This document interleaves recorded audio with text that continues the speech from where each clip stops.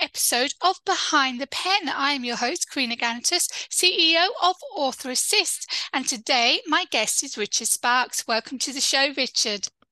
Hello, Karina, excuse me. Thank you for having me, Karina. It's my pleasure. So the first question I ask my guests is, what do you use your pen for? Well, all sorts of things. There's always one in my pocket. There's always one at the side of the bed. I always keep a notebook wherever I go, because if you have a great idea in the middle of the night, you think, oh, that's good, I'll write it in the morning. And if you don't write it down, it's gone. It's And gone. it teases you and it says, so it's good, wasn't it? You should have written me down. Now you'll never get that back. So often I have to wake up, and now we got some portable phones and we can use a little flashlight. I don't have to wake my wife up, but sometimes in the old days, I have to turn the light on and write, and she's like, oh, what's it this time?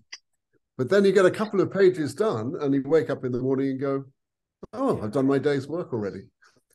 So then you can knock them into shape. I mean, That's right. writing is a lot of editing and rewriting all the time, isn't it? It is. It is. Get the first draft done, get it done and finished, and then you can work on it. Get the skeleton done, and then Yes, you put the flesh in. indeed, yes. Yeah. So, what is your background when it comes to writing then? I started off writing when I was at university. I just bumped into actually my first year's roommate. It's in my second year. He was going into the college and I was coming out. And I said, oh, what are you up to? And he said, I'm going to audition for a review. And I said, what's that? Yeah, exactly. What's that? He said, well, you should come along because you write funny stuff. I used to leave him funny notes in the rooms that we shared. And actually, we used one of them as a sketch, which Mel Smith did at the Edinburgh Festival. Oh, wow. You have to go Later. back to that in a minute. Carry on with your story. So I went to this interview and audition, and it was at another college, and they made me audition to be in it. I said I don't want to be in it, but they said, well, that's what we have to do. So I had to I had to go outside, come into a room, pick an apple off an invisible tree, eat it, and discover there's a worm in it. And, oh God! So I think, really? I don't know how to find an invisible. So I went inside, did a terrible, and they said, oh well, thank you for coming, but Peter says you write a lot of funny stuff. So I said, yeah, that's what I want to do is come and contribute to the scripts. So Mel was auditioned for it, and obviously he's brilliant, so he was in it. And that was, I think, the first day I actually met him. I'd seen him on stage was when the meeting was a couple of days later. And there were 3 or 4 other very funny actors, student actors, and me and this director, and everyone was being very amusing. I was sort of in the background rather, and someone said, well, does anyone have any material? And nobody did. So I stuck my hand up and said, well, I've actually just written a history of drama from the point of view of comedy sketches. Mhm. And they said, oh, really? So I started reading it. It was already about 30 minutes long. It started in Greek days and went through to modern stuff. You had it on you at the time. No, I just wrote it in those 3 days. And they all came back and said, oh, well, great, we got a show. Other people contributed other sketches. One, as Anthony Carey, wrote a brilliant backwards melodrama called Amadalem, melodrama backwards. We started with a pile of bodies on the stage, and someone then stands up and says, something like, Garner never called me mother, and pulls the dagger out of their stomach, and then all the bodies rise up and do the melodrama backwards. Which is a brilliant idea. So other people, picked up the idea and ran with it. And it sort of, it all held together. And Mel was just such fun. He was a really dear friend. And I have many Mel Smith stories. So you have Peter to thank for your start then. Yes, I And do not only did he indeed. tell you about it, but he put a word in and mentioned you that you were a writer. Yeah, yes, exactly. It's other people are a great help in this business. It's the ones who believe you and help you are the ones who are going to make all the difference. You can't do it all alone. No, And not at all. supporters are, especially when I find a writer that I love, I'm on his side or her side. I'm Yeah. a fan. I just want where's the next one. So it started off with that. You had that the comedy made into a seen a script and played out by Mel. What came next after that? Because I mean, people now know your work. People in the business now know your work. They know your name. So were you getting calls? Were you getting? No, it took a while. We did that summer. There was a review at Edinburgh Festival, and they asked me to be part of it, and so I had to be in it, which was Oh, great you fun. were? Yeah, I was Peter's kind of sidekick. He was a very funny person, and I wrote some material with him and for him. That was the first of 4 I did in Edinburgh. And then when I left college, I didn't have a job. I didn't know what to do, so I did a term of teaching, private tutoring, and then English. And then actually it was English, helping a boy get his O levels as they were in those days. And then about 6 weeks as a minicab driver in London, losing £10 a week. I was hopeless at it. I just wanted to sit at home and write. So eventually I got a job in Welsh television, HTV, which was independent, writing the things the announcers say between programs and making trailers. So really starting at the bottom. Living in a hut behind a golf range in Cardiff. And there was a producer there who made friends with me and actually gave me some scripts to write for a half-hour children's show they were doing called The Antics. It was the first children's show they'd ever done in English. And I got £30 a half hour for that and some credits. I was writing jokes for a haystack and a lump of coal. That was anyway. So by the time I got up to London 2 or 3 years later, I actually had some credits, and another friend recommended an agent, and I called her up or wrote to her and sent her the material. She signed me up, and she also turned out to be the agent of Terry Jones, Michael Palin, Graham Chapman of the Pythons. Oh, wow. Bernard McKenna, Gail Renard, who was head of the Writers Guild and my writing partner for a while, and Douglas Adams. Wow. Big and names. she was a boutique agency. Yeah. Some of them were quite small at the time. Douglas and Gail and I and Bernard and people like that were, beginning to get traction. And this was before Hitchhiker.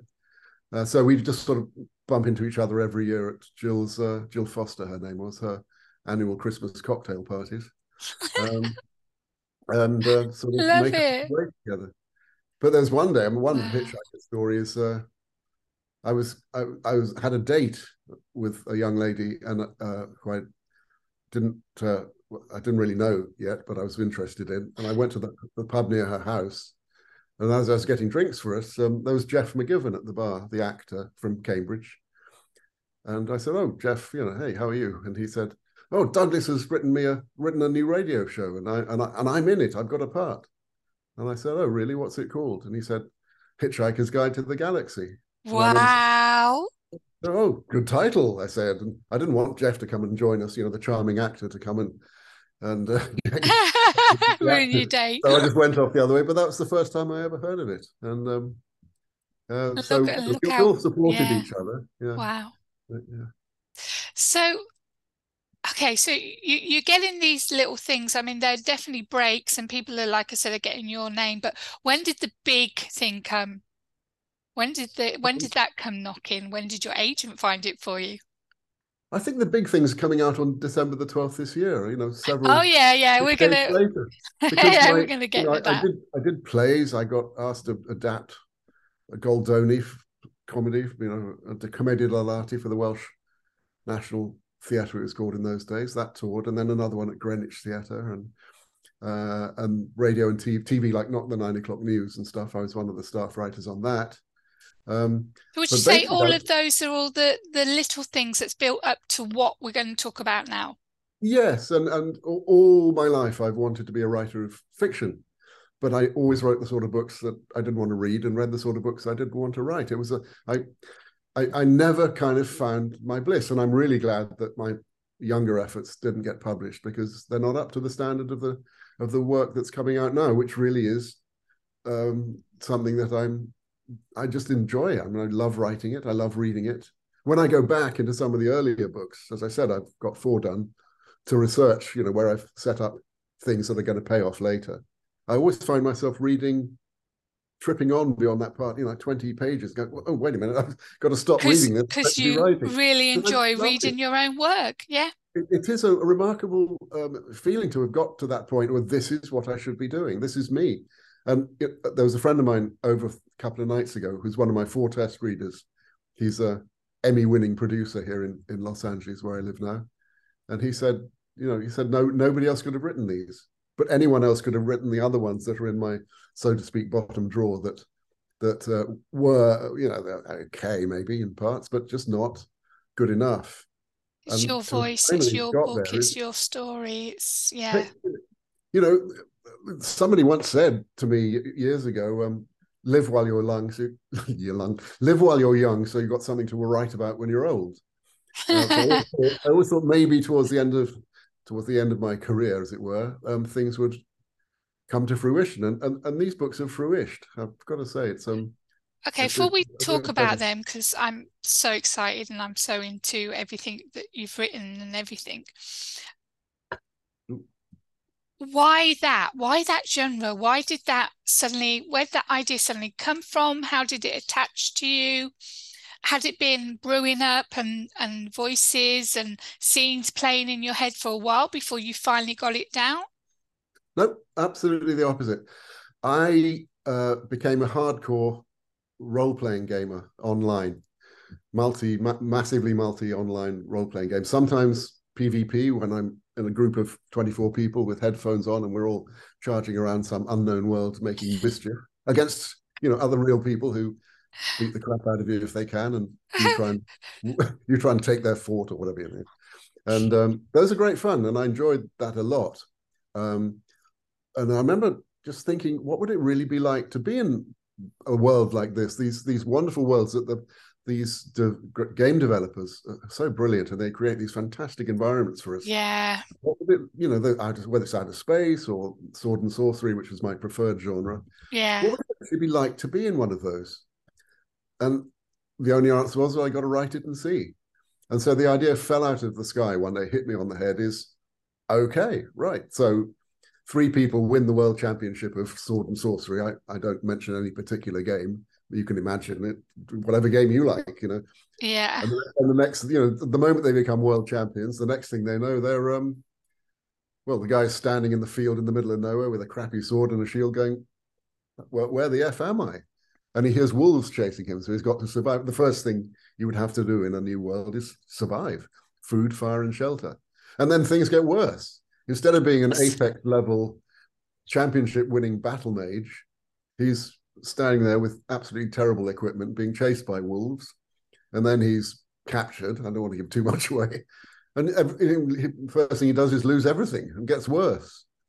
And of course, in a game, the first thing you learn is to train. So within the first 100 pages or so, there's a point where he's conscripted into an army. He doesn't know where the other guys are. The other 2, one's a girl and one's an Asian American dual wielding, sword dancer girl, and the other's an Australian orc. Oh my gosh. Oh, it's a lot of fun doing the Australian accent for him. And so he doesn't know where they are. He meets the orc again soon, and they are conscripted into an army and trained by this fearsome sergeant at arms, Jack Blunt, who's known to one and all as Sergeant Bastard. And by the time they get good and go off to war, they're able to look after themselves. So then, about 200 pages in, the main quest unfolds, and it goes from there. They've still got to survive, find out why they're there, what happened to them, how on earth did they get there.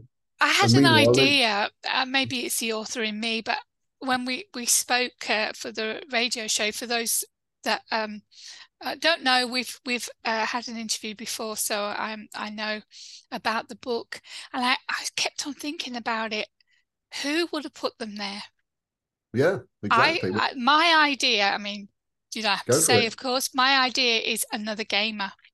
The only person I could think of that would have the knowledge to do it, the ability to do it, and the reason to do it is another gamer. That's how I think at the moment. But I have to Oh, read the first book anyway. good for you for thinking that. Well, all I can say to you is that it's all explained. it all it they it's all, you know, Yeah. it's put in front of you, Yeah. and then it's set up for the subsequent adventures. So they're Yeah. there. It's real. You know, they're not in some kind of a game like Tron or something. They're actually there in a Yeah. new world, and they have to survive. No A way of new getting home. a planet is a rock, right? Third rock from the sun, and Mm. they've got their role as their own avatars. I love the So idea of that, actually waking up as your own avatar. I mean, the one I am now, I'm a changeling, okay, very pale, ugly face and long white hair and pointy fingernails. And I just imagine, if I was in yeah. that situation, waking up as that avatar and thinking, oh my God, what do I do now? How do I get out of here? How do I get myself back How home? do I survive? How do I survive? Yeah. But Because then dead is dead. you In don't a really game, you know, get do you, that you've got enemies yet? no, Unless, you don't. But you know, and in a game, you just die and you resurrect somewhere safe. Here, there's no resurrection. You got to get through it. It's dead is dead. It's not a yeah. game. You know, to some, it comes out of that world. But it's no, they've it's real, and they're stuck there. And the nice thing about it is, for me, I made the central character a kind of amalgam of my father and myself, because my father was a school teacher in England. So I made him a retired schoolmaster living alone in his bungalow on the edge of a little town, like where I was brought up. Um, and he's a widower, and no kids, and he's become a hardcore gamer. And he spends all his time online with his mates, his Australian orc friend and his Asian American sword dancer, and the three of them are just the best.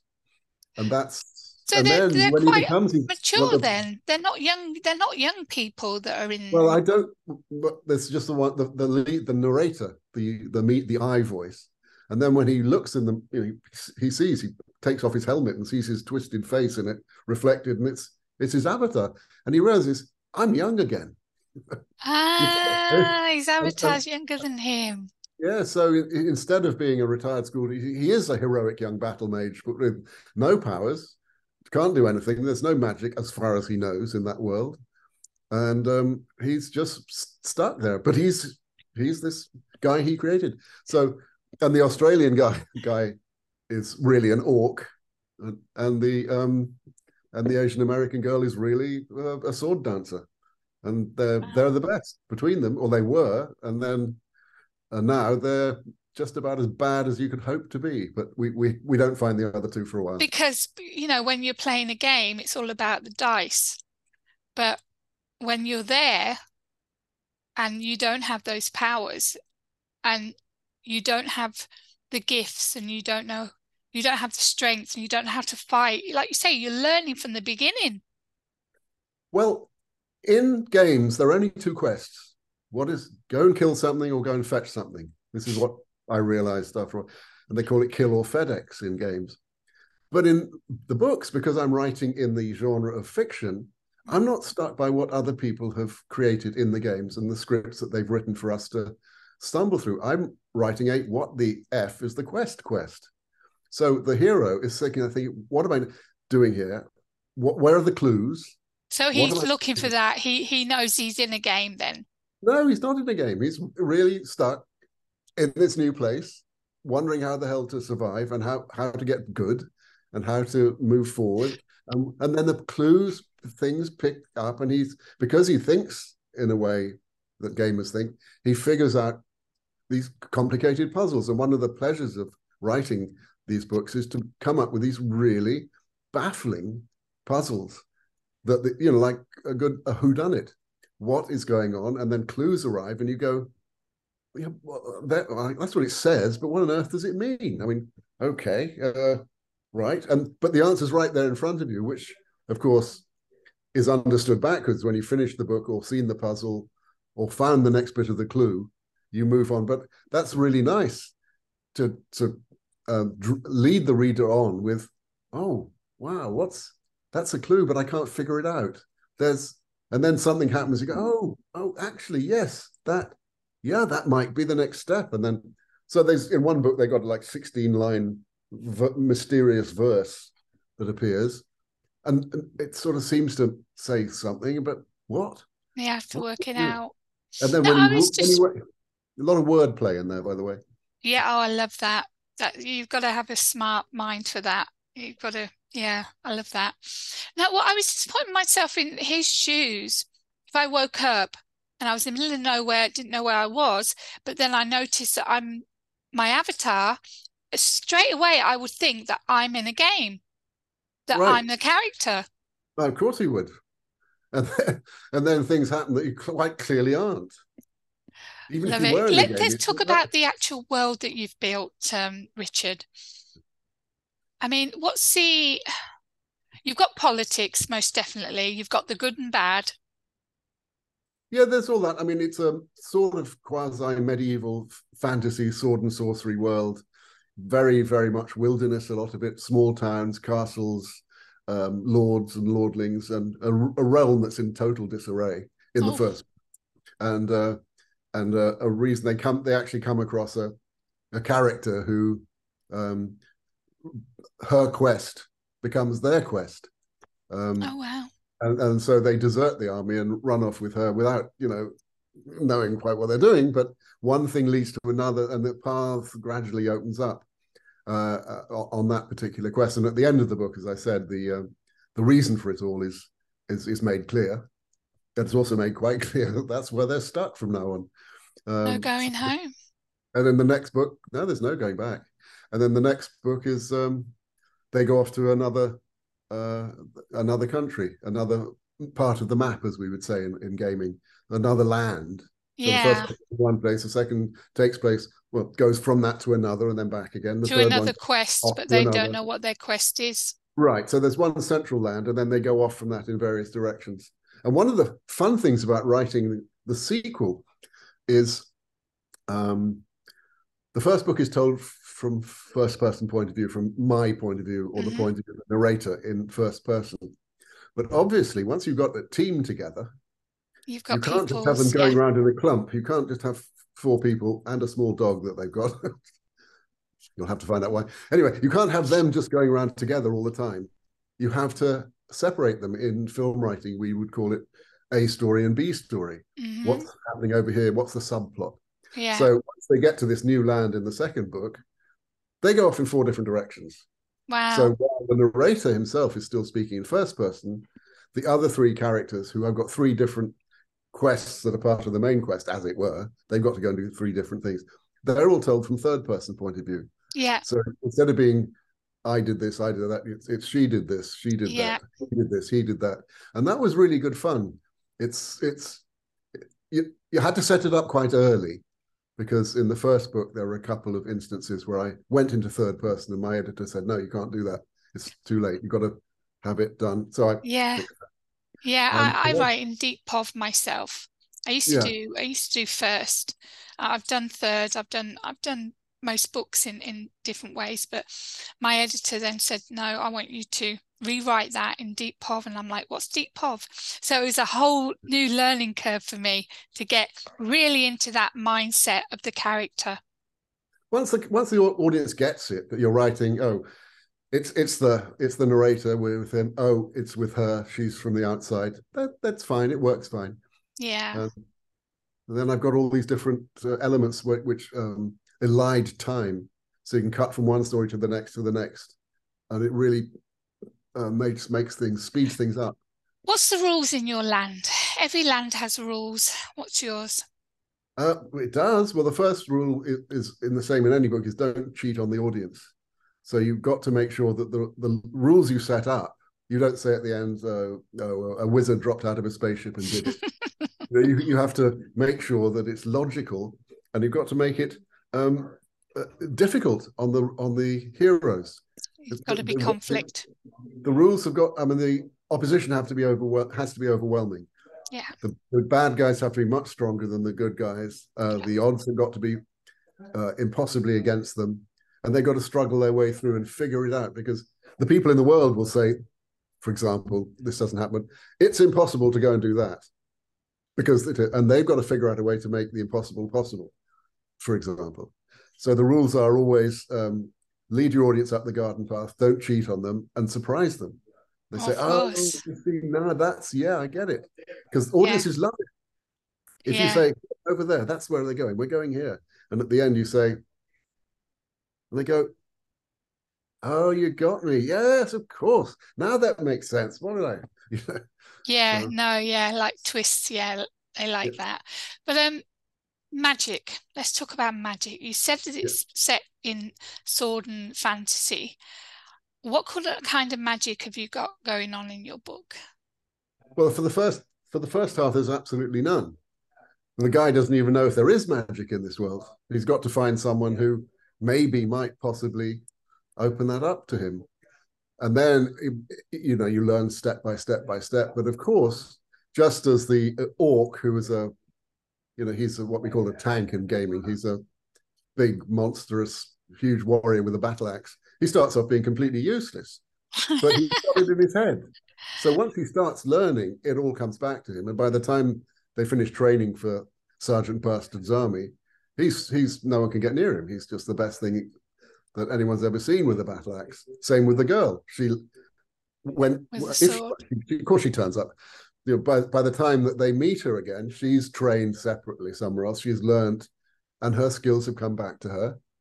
You know, she trained in various other things she was useless at because she was never any good at them before.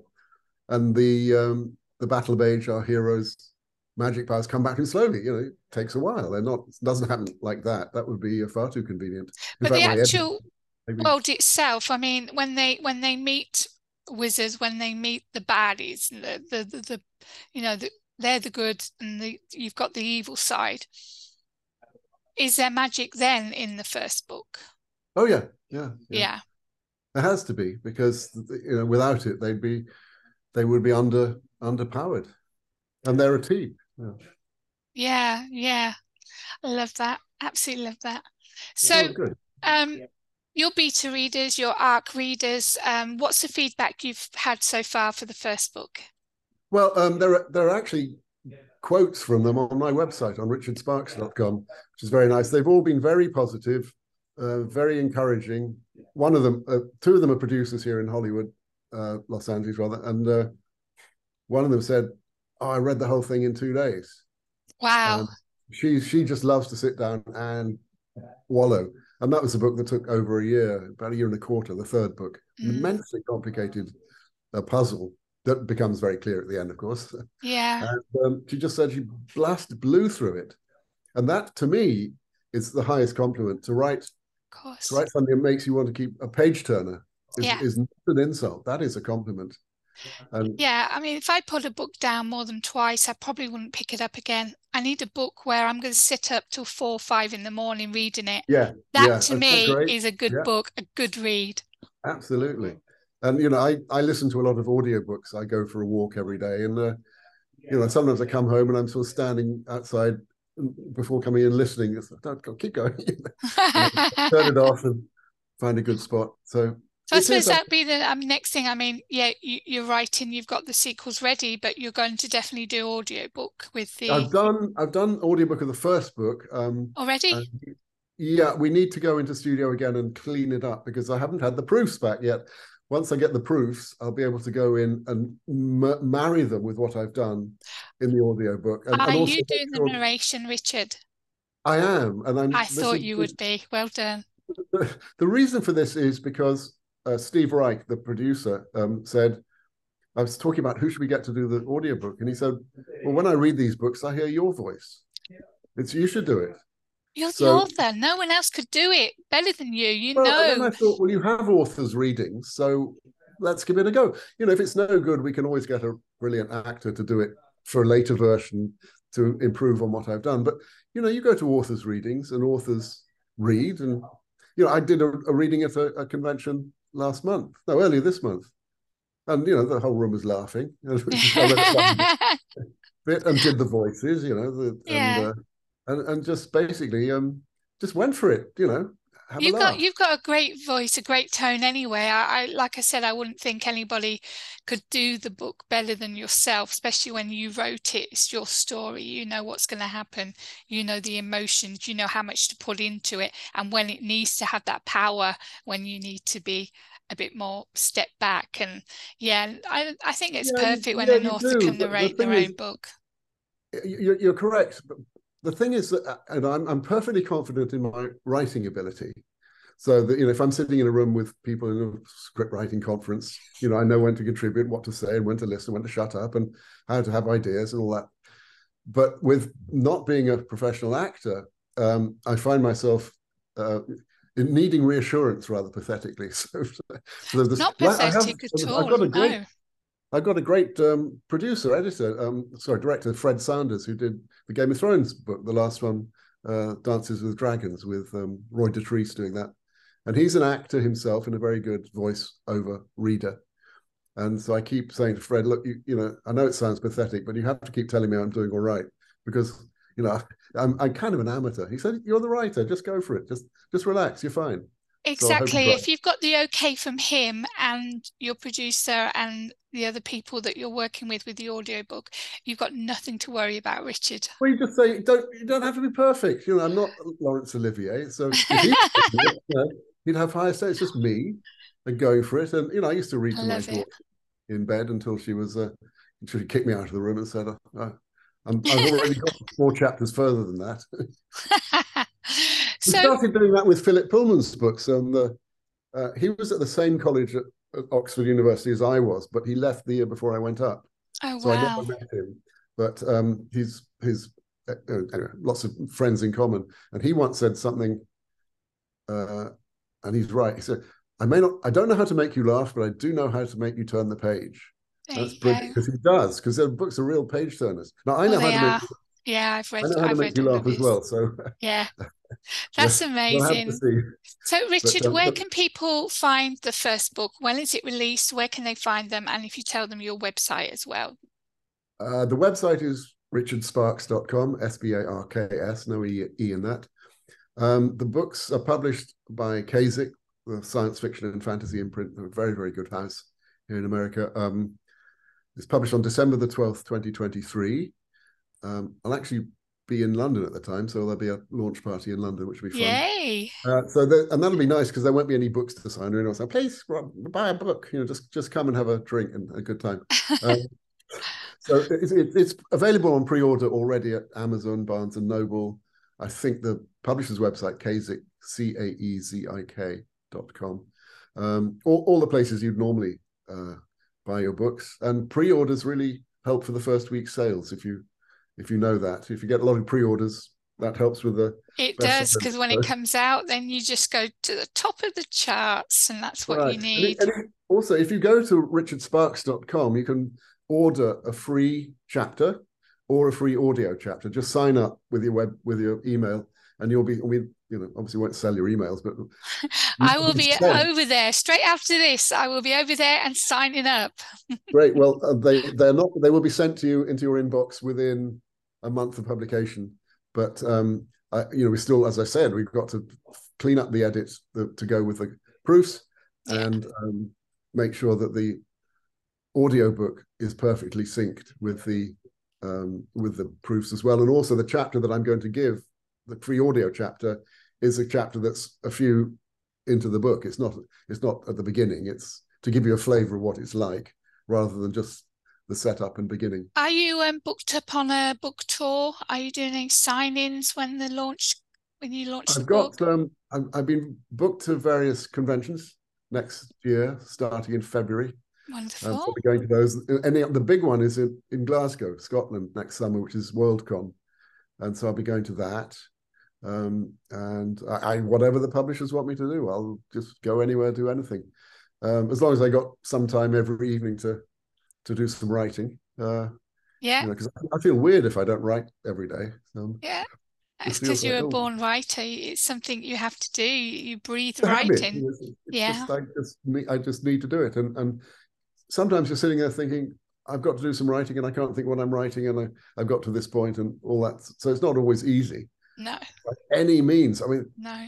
there's a character in the moon becomes an important character in book 3, and like every month I go out, stand outside, it's another full moon, and I still haven't figured it out. Help, what? So it's if it was easy, I suppose it would have already been written. But every book has to be discovered word by word, even though if you know where you're going in the end, you don't know how you're going to get there, and you don't know what somebody's going to say. Yeah. And when somebody says something, and that person is then a character in the next 4 books, it just turned up out of nowhere, and you go, oh, and then That's so you've got right. to keep your ears open and eyes Yeah, open, and characters like to get crashed and we have to be ready for them. that's brilliant. That's a very good way of putting it. Yes, here I am. You need me. Okay, Exactly. thank you. Exactly. Well, Richard, it's been an absolute pleasure chatting with you again and getting into more about the actual book because I'm so excited to read this book and I Oh, can't that's wait. lovely. I hope you enjoy it, and please let me know what you think of it. I Unless you hate certainly it, will. it's just pretend. You know. I wish you all the best, huge success with it. Thank you for coming on as a guest on Behind the Pen. Thank you for having me, Karina.